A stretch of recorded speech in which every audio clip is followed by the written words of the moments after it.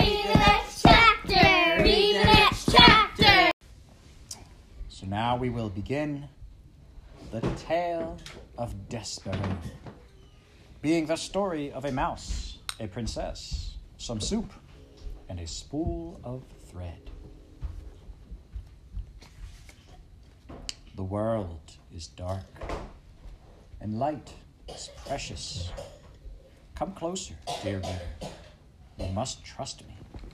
I am telling you a story. Book the first. A mouse is born. Chapter 1. The last one. This story begins within the walls of a castle with the birth of a mouse. A small mouse, the last mouse born to his parents, and the only one of his litter to be born alive. "Where are my babies?" said the exhausted mother when the ordeal was through. "Show me my babies." The father mouse held up the small one, held the one small mouse up high. "There is only this one," he said. "The others are dead." "Mon Dieu, just one mouse baby?" "Just the one." "Will you name him?" "All of that work for nothing," said the mother. She sighed. "It is so sad. It is such the disappointment." She was a French mouse who had arrived at the castle long ago in the luggage of a visiting French diplomat. Disappointment was one of her favorite words. She used it often. "Will you name him?" repeated the father. "Will I name him? Will I name him? Of course I will name him. But he will only die like the others. Oh, so sad. Oh, such a tragedy." The mouse mother held a handkerchief to her nose and then waved it in front of her face. She sniffed. "I will name him. Yes, I will name this mouse Despereaux. For all the sadness, for the many despairs of this place. Now, where is my mirror?" Her husband handed her a small shard of mirror. The mouse mother, whose name was Antoinette, looked at her reflection and gasped aloud. "Tolise," she said to one of her sons, "get for me my makeup bag. My eyes are afraid." While Antoinette touched up her eye makeup, the mouse father put Despereaux down on a bed made of blanket scraps. The April sun, weak but determined, shone through a castle window, and from there squeezed itself through a small hole in the wall and placed one golden finger on the little mouse. The other older mice children gathered around to stare at Despereaux. "His ears are too big," said his sister Merlot. "Those are the biggest ears I've ever seen." "Look," said a brother named Furlough. "His eyes are open. Pa, his eyes are open. They shouldn't be open." It is true. Despereaux's eyes should not have been open, but they were. He was staring at the sun, reflecting off his mother's mirror. The light was shining onto the ceiling in an oval of brilliance, and he was smiling up at the sight. "There's something wrong with him," said the father. "Leave him alone." Despereaux's brothers and sisters stepped back, away from the new mouse. "This is the last," proclaimed Antoinette from her bed. "I will have no more mice babies. They are such the disappointment. They are hard on my beauty. They ruin, for me, my looks. This is the last one. No more." "The last one," said the father. "And he'll be dead soon. He can't live, not with his eyes open like that." But, reader, he did live. This is his story. Read the next chapter. Read the next chapter. Read the next chapter. Read the next chapter. Read the next chapter. Chapter 2. Such a disappointment. Despereaux Tilling lived, but his existence was cause for much speculation in the mouse community. "He is the smallest mouse I've ever seen," said his Aunt Florence. "It's ridiculous.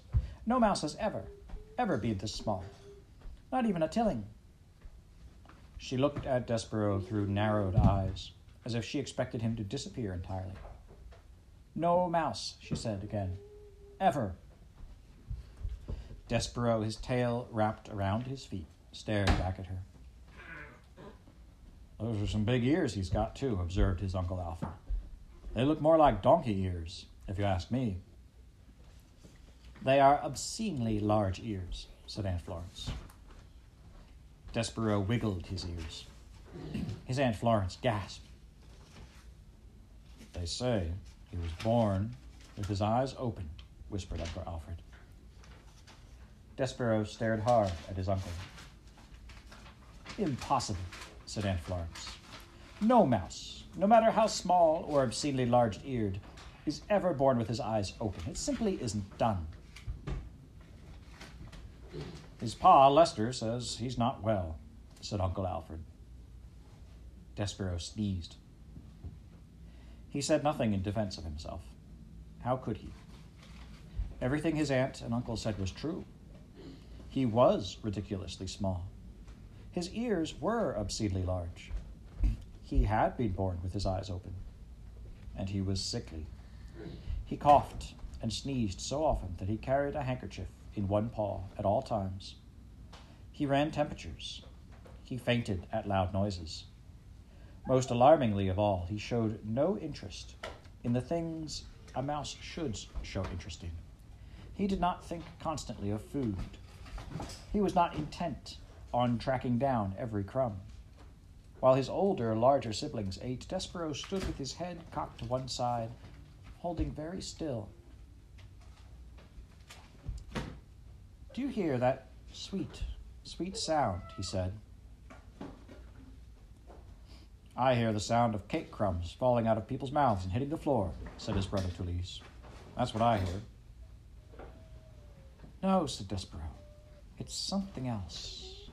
It sounds like honey." "You might have big ears," said Toulouse, "but they're not attached to your brain. You don't hear honey. You smell honey when there's honey to smell, which there isn't." "Son," barked Despereaux's father, "snap to it. Get your head out of the clouds and hunt for crumbs." "Please," said his mother, "look for the crumbs. Eat them to make your mama happy. You are such the skinny mouse. You are a disappointment to your mama." "Sorry," said Despereaux. He lowered his head and sniffed the castle floor. But, reader, he was not smelling. He was listening, with his big ears, to the sweet sound that no other mouse seemed to hear.